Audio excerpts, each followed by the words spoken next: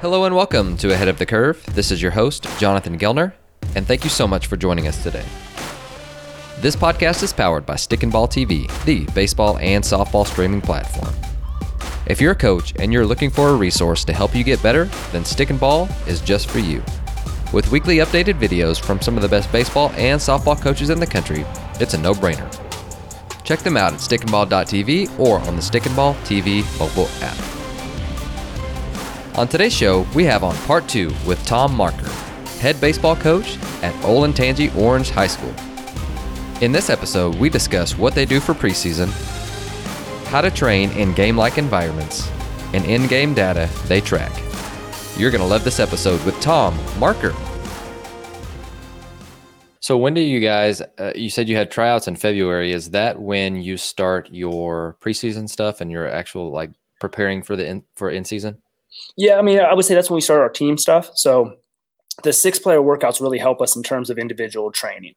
But when we have our tryouts in February, everybody does them differently. You know, you can hold tryouts as long as you want to have tryouts. For us, it's a 3-day period. And then we name teams, and then we get into our team training.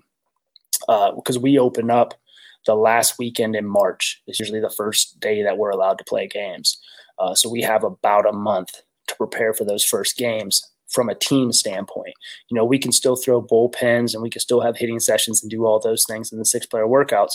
But as far as, you know, whatever you want to do from a team concept, that doesn't happen until, you know, basically the month of March is really your lead up. So that's what I would deem preseason. But at that point, when we get into March, our guys have been throwing bullpens probably since January. You know, catchers been doing their training, hitters have been doing their training and things along those lines. But as far as the team concept, yeah, that happens in February after tryouts. Perfect. So tell us a little bit about, you know, what your, whenever you are able to, you know, open it up rather for the individual work. Now you're getting ready for team practice. How do you open up? What does your first month look like? What are you really focusing on? I know you mentioned getting arms ready, which is probably the most important thing we do, but what else? Yeah, I would think it's almost as much for coaches as it is for players. We're just trying to find a way to blend the group, and you bring in your newcomers and you have your returning guys, and just trying to find a way to get the best team on the field, and then also finding out how those complementary players help out in different aspects. I think it's a real eye-opening period of time. I think the pace in which we train, because a lot of times in Ohio you're inside, and so your indoor team sessions don't look like a traditional team setting. It's not your on-field BP and your cuts and relays and things along those lines. So you have to be really strategic. For us, it's probably a little bit longer in the classroom and a little bit less time actually doing the drills and skills until we can get outside. Now, we do have turf going in right now, and so hopefully that allows us to get outside a little bit sooner. But I would say, we don't do bunt defenses. We don't do first and third defenses. I know a lot of people say, you know, I spend this much time on bunt defense. We didn't work on bunt defenses once the last 2 years. Same with first and third. First and third is maybe a couple days here and there, sporadic, but we have a way that we train those situations, but it's not a blocked off period of time for bunt defenses and first and thirds and first and third offense and things like that. We're a little bit vanilla in that regard, but I think it's helped us kind of keep it a little bit more simple. But it's a lot of competition. We do live bullpens at that time where we're throwing against hitters, and then we're tracking certain things and looking for, you know, ways to get our program in a position to play at the end of March. So for this year, you know, we're heading down to play. I think you had Jeff Sherman on the call at Marcus High School. We're going down to play Marcus High School, McKinney Boyd, playing 3 games down in Texas. And so those guys will be outside. And so we're looking for a way to close the gap on some really, really good teams while we're training inside and they're probably playing games outside. So nice, no doubt. But the team's just different. It's just different because when you're inside, it's not as much of a team training. Sure. No doubt. So you did I think it was a Barnstormers clinic over optimal training environments. So dig into that a little bit. I'd love to hear.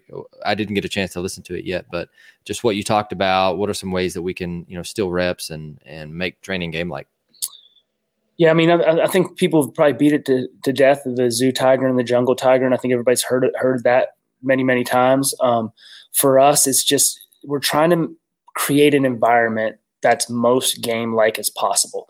And so for me, being a math background and data analytics and things like that, I think you have to really look at everything from how high and how far back you set up to your machine to what spin it has, to what's your desired result on the given day.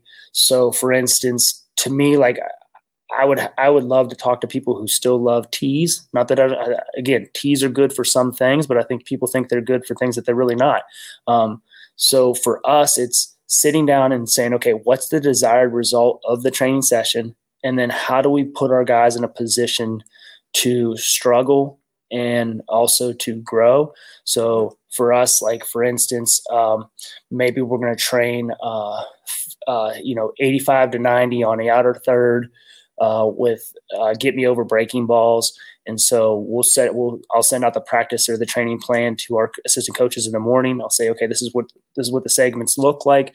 Do you see any errors there? And then I also think it's really important how you group guys in an indoor training environment.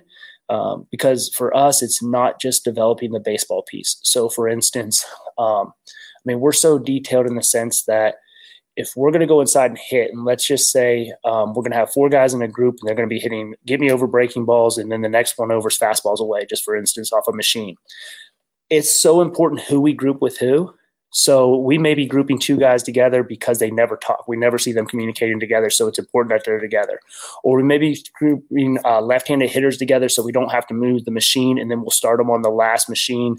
We'll start them on the next to last machine where the last machine is the one that we have to move or whatever. So we're just trying to create a plan that is orchestrated such that there's very little downtime and that every single thing that they're doing there is for growth. And so we used to be hitting stations, and I think people still do that, where they would say, okay, well, we have 16 guys. So that means we need to have 8 stations so we can have 2 guys in a group. And so let's do high tee here and front toss here and this there. You're doing a lot of drills that don't mimic anything game-like. And so that's one thing I've been really reading about and really trying to understand is, like, how do you make the most game-like environment in your training? So that's, to me, the most important thing out of anything is make it as game-like as possible. No doubt. You mentioned the taking out the tee or limiting some of the use or making it more applicable to what you're doing, rather, achievement rather than activity. Were there any other things that come to mind that you're like, yeah, we switched from this to this, and that was, either a big deal for us or it was something that goes against traditional norms? We got away from front toss a lot, just because the angle in which the pitch comes in. Just underhand? Yeah, I'm kind of against it a little bit unless it's really done properly. I think coaches can do it a little better than kids because sometimes kids lose the focus and the importance of how you deliver that pitch. So we've done more overhand front toss and seated in a chair.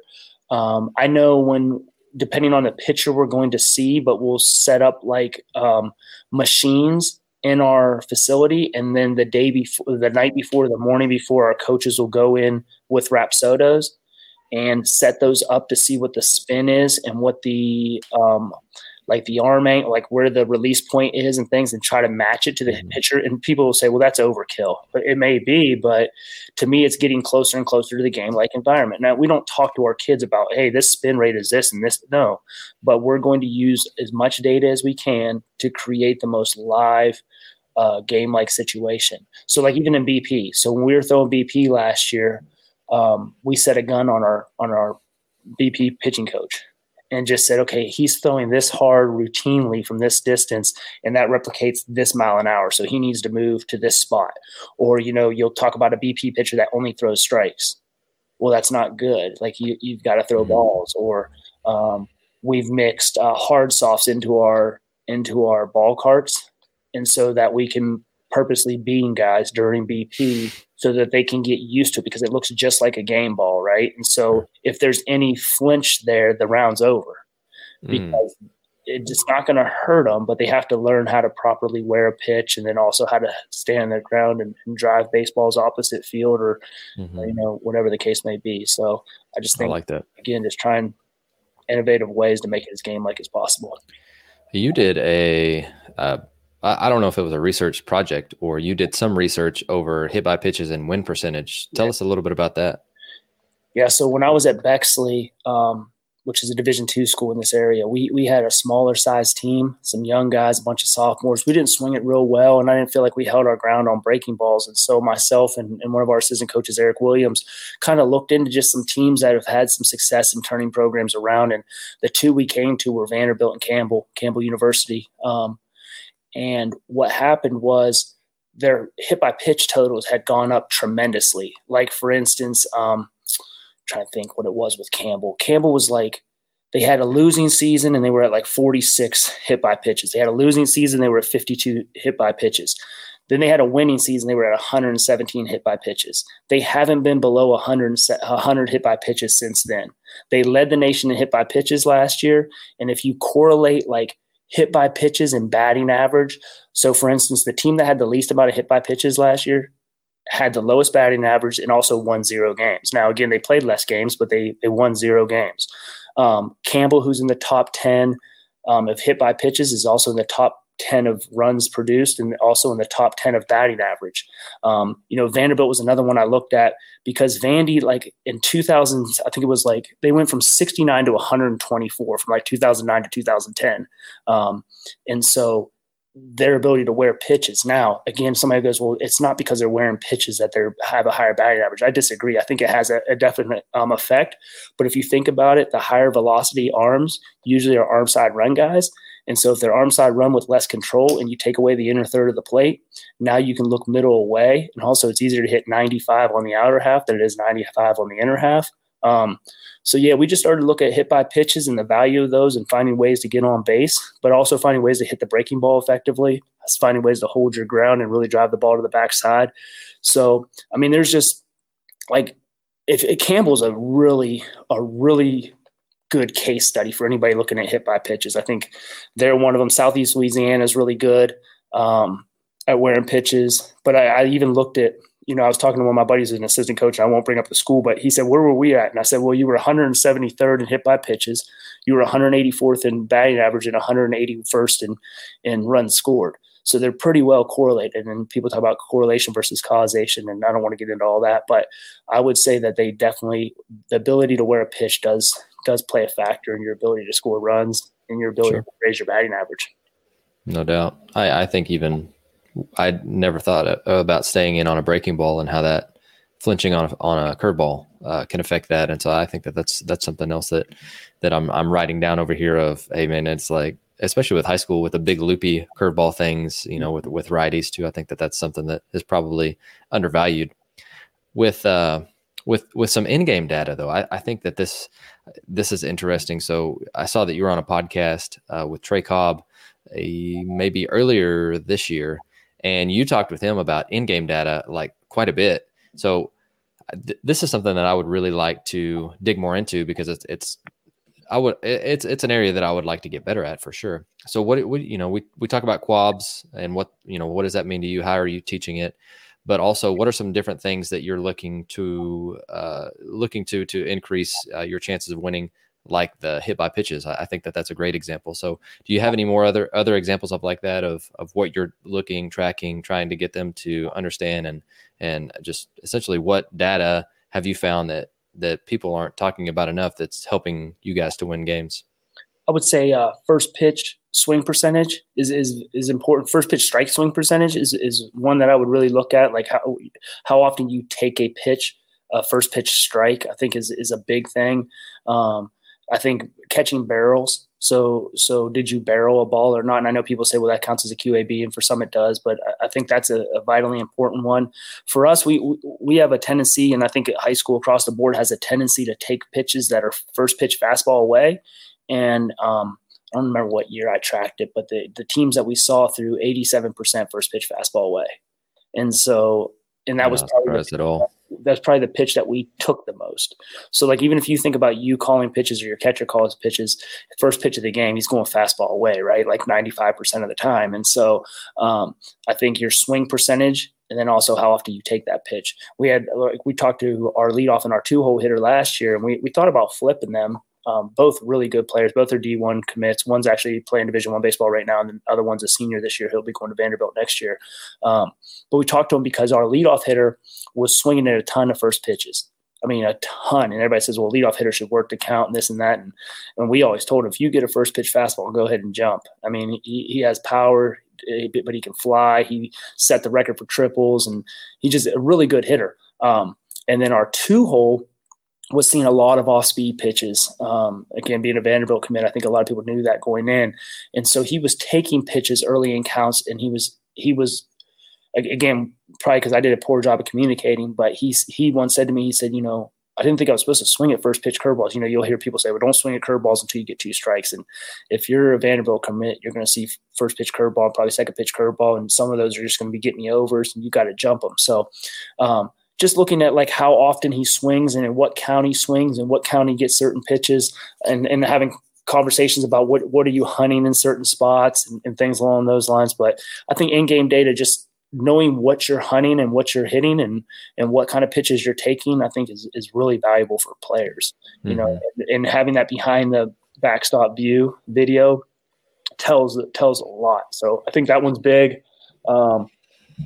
But before you go to the next one or the next few, which I'm sure we could do an entire podcast over that, how are you teaching it? So you're having these conversations, and I've talked to a few people about maybe even how do we track swing decisions without we have a flight scope, but half the time it's not ideal. And so what are some ways that you found to be able to teach that along with your game-like environments, but like taking that piece from the game, having them even reflect upon it, or having them do some sort of exercise with their swing decisions? And I would really like to hear your thoughts on it, or even do you guys? Yeah, no, we've done a few things, and some have been successful, some haven't. So I have like a Google sheet that I created where and there are 2 that are formatted such that if you type results in one sheet, it goes to the next tab over, and it'll categorize those into the 9 hitting zones and what your swing percentage is. And then the next tab over will calculate based off of your exit velocity and your average exit velocity, were you above or below, and then it'll highlight that 9 hitting zone based on the pitches that you swung at, how many did you hit within a certain range of that exit velocity. But we use that more so for us than we do with the kids. I think some of that will be data overload. So we use that more so with like how we're going to create the training environment the next day, or the conversations we're going to have. Probably got to give our kids a little bit more ownership over it, and we talk to them about it. But that's where the classroom comes back in the next day. So a lot of times this past year, we would watch the film the night after the game, and then come in with a few clips and talk to kids about, a kid may say, well, that fastball, it was way outside. And then when you show the clip, they're like, man, maybe it wasn't. But if they were to tell me I was sitting middle in, I felt like it was too far outside, then that's a good answer, because when you sit middle in, a pitch on the outer third seems like it's a mile away. Sure. But I just think, again, it goes back to having those conversations about what are you hunting? And if they say I'm sitting middle away, but that pitch was off. Well, if you're sitting middle away, a pitch 1 or 2 balls off is still a ball that you can absolutely hammer. And then as far as training it too, I think we do some things where, like, even during fall ball games, if you throw a first pitch strike, it counts. You go to 0-2. If you take a first pitch strike, it's 0-2. If the pitcher throws a first pitch ball, it goes to 2-0. So it just hones in on the importance of throwing strikes and then also swinging at strikes in the zone. But we've trained it some different ways. I think another way too is to train like bad ball swings. So for us, like if you do flips or side flips and flip them out of the zone, but show a kid that, like, if you catch a barrel, you're still going to square it up and hit it pretty well. It doesn't have to be over the 17-inch plate in order for you to drive it. So, right. No doubt. That's cool.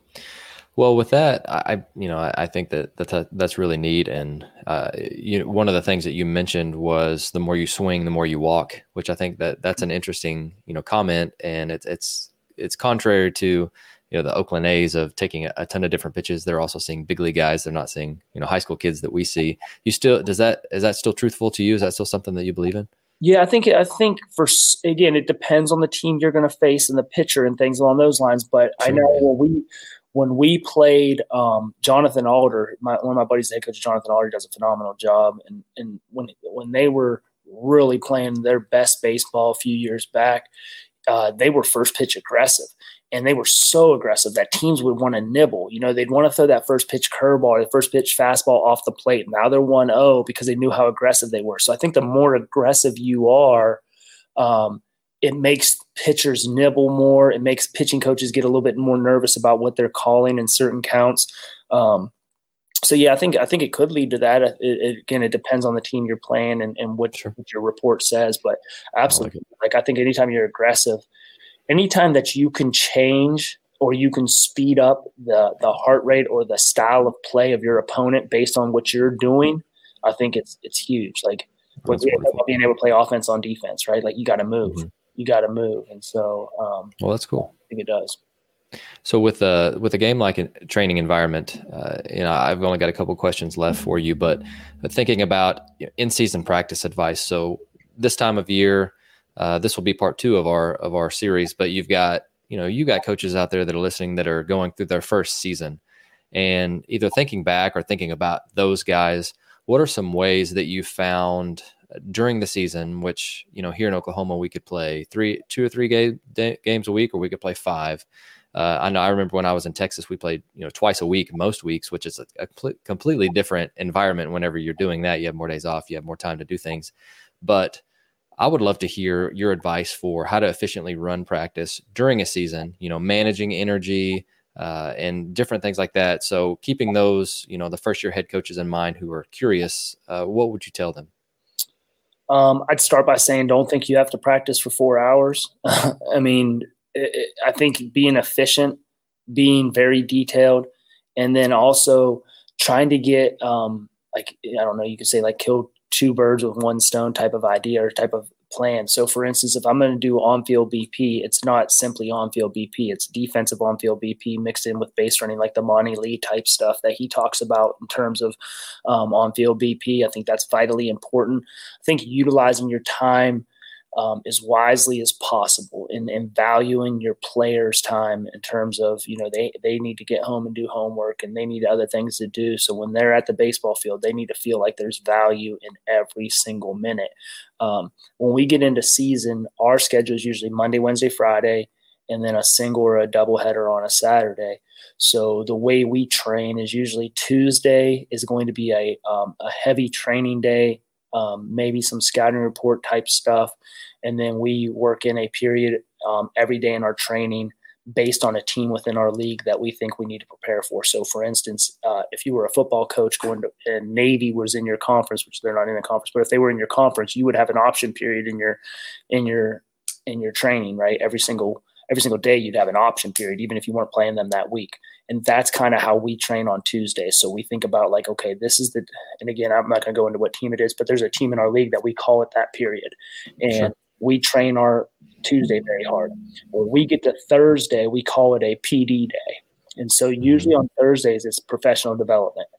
And what we do is we open up our facilities from after school until about 5 o'clock. So about a 2-hour window roughly. And we just tell kids to come in and get the work in that they need to get in. So it's their personal development. So a kid may come in and say, I'm gonna long toss today, and coach, I want to take some ground balls on the field, or coach, I want to hit some I'm gonna hit off the machine, and then I'm gonna foam roll, and I'm out of here. Another guy may say, I'm just gonna check in and load the machine for Billy while he hits, or whatever the case may be. So Thursday's professional development or personal development day, we just call it PD. And then some kids may say, I'm going to hang out with my girlfriend. And that's fine too. That's whatever your personal development is that day on that Thursday, you're going to do it. Now, what do the majority of our guys do? They come in and train. They come in, our number one arm would come in and do his plyo wall stuff. And he was also our 3-hole hitter, and he might take about 6 to 7 swings and call it a day. But I mean, I think that check-in piece and giving them some ownership over it is very important. And then Sundays we usually use for a weight room day. Or, again, if they have church that day or they have family things, by all means, they go do that. But we also open up the facilities on Sundays as well for them to come in and get some work in. But when we get into season, it's usually Tuesday's our big heavy day, and then, play Monday, Wednesday, Friday. I love it. The last one I've got before we, get to the resources and wrap this thing up, which number one, I'm writing down some copious notes here because I really think that you're doing some really cool stuff. With the scouting piece, how do you do that with other teams? You've talked about, preparing for different teams in your league. How do you go about that? Especially being a head coach, you're usually playing most of the days that the other teams that you're trying to play against are playing. So how do you go about scouting other teams? There's so many ways to go about it. I think about it like poker tells, right? And so if I know, so summertime's big for me, and I just try to go watch pitchers a bunch in the summer and just try to see how or why, or if they even, what do they do that tips pitches? Do they have tendencies?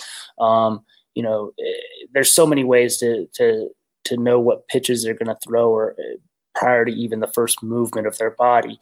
I think that's important. I think scouting lower levels. So like if I were a football coach, I would go to every JV and freshman game and just scout the other team. Now, again, with football, you can't, at least in Ohio, the freshmen and JVs play after the varsity. But in baseball, if you can go to a JV or freshman game and watch them, you can scout a freshman or JV game to get information about the varsity game, because a lot of times freshmen and JV coaches are more verbal. So like if they miss a sign, they'll say, you didn't see me do this, or you didn't see me do this.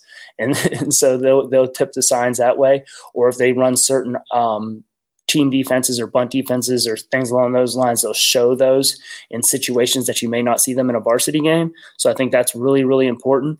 But I think about like from a bird's eye view of tells, and then in-game scouting too, because I think you can watch movements and mannerisms of players during a game and they tip off certain things.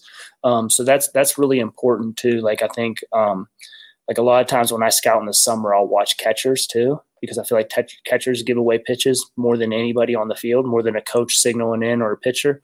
I think a catcher will give you pitches. So for instance, it was 2018, we were getting ready to go play a team, and so we get about a week off before the tournament comes. And so I went and watched this team play twice, and then I traded some huddle film, and I thought about some things, and I watched this catcher, and he tipped every pitch, every single time, tipped the pitch away. So I think that's important too, is just the ability to watch and look for tells. And then lastly, I think it's just trying to find low-hanging fruit, like where you can have an edge.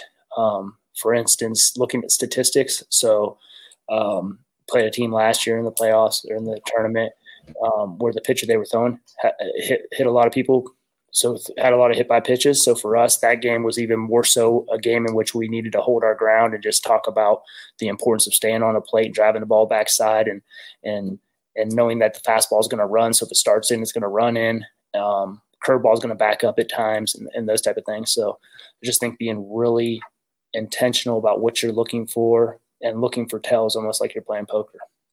Man, I love hearing that. And, I would even, without giving too much about what we do away, social media is also a resource that you can go in and you can find stuff like that, since every tournament that they play in is now posting all kinds of videos about them. And, that's the only reason teenagers are on it now, to retweet that stuff. So you could go and find stuff like that. But that's PBR as well, because you can get all the film on your arms and chop up that film and watch it. And I mean, there's so many resources out there. I mean, it's wild. Games are on YouTube, So yeah, that's cool. It's a good idea. Yeah. So I guess the last question, and I'm going to call it the legacy question, but if you had any advice or a resource or just anything and everything in general for the young coaches, the young crowd, you're thinking first year, first couple of years, what would you leave them with to help them to continue to grow their career and to grow the next generation? So it could be, books or conferences or advice or quotes, whatever you got. But if you have one chance to give them something, what would that be? I would say two things. Like I'm addicted to Twitter, and I think people laugh about it and say, you need to get off Twitter. I think read as much as you possibly can and then learn how to filter. And so for me, Twitter's a huge avenue for that. And I read a ton on there, and I'm on there constantly reading about math, reading about baseball, and just being able to filter that information.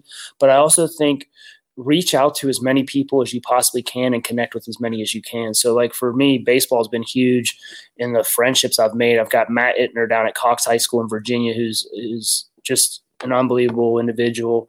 I've got, I talked to Butch Chaffin, or I talked to Sherman out in Texas, or, I can go on and on about the guys, even the ones within our own area.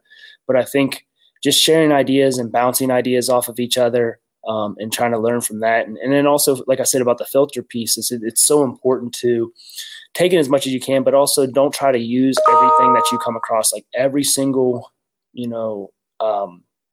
book you read isn't going to go directly into your program, like being able to filter and take away what you want to use and things along those lines. I think that's important. And then lastly, I think with the new coaches, everybody talks about how tough parents are. Our parents are awesome. They really are. And I think for you as an individual, whether you're a teacher or a coach, I think you just got to think about not trying to please everybody. The most important people to please are your players and your students. Like those are the ones that are important. But I also think, like, if you take a quote, if you think about, like, you should never ever worry about the criticism of those that you wouldn't ask advice from. So if I'm not asking you for advice, then I'm not going to be overly upset by your criticism. And so I think that's important. But just lock into the people around you, share ideas, try to connect with as many people as you can. Like you mentioned Mike Deegan. Mike Deegan might be the most, the best human around, and he just happens to be a baseball coach. And he's a huge resource for myself. And we're lucky in the baseball community to have just some rock star people. Greg Beals at Ohio State is always willing to help out our organization, our high school organization. He's right here at the Ohio State University. But just connect with as many people as you can, and keep trying to grow as an individual. And then I think that'll in turn grow your program. Thank you for listening to Ahead of the Curve. If you enjoyed the show, please consider leaving us a rating or review wherever you are listening. I also wanted to remind you that you can find the video portion at the AOTC channel on stickandball.tv. Have a great week.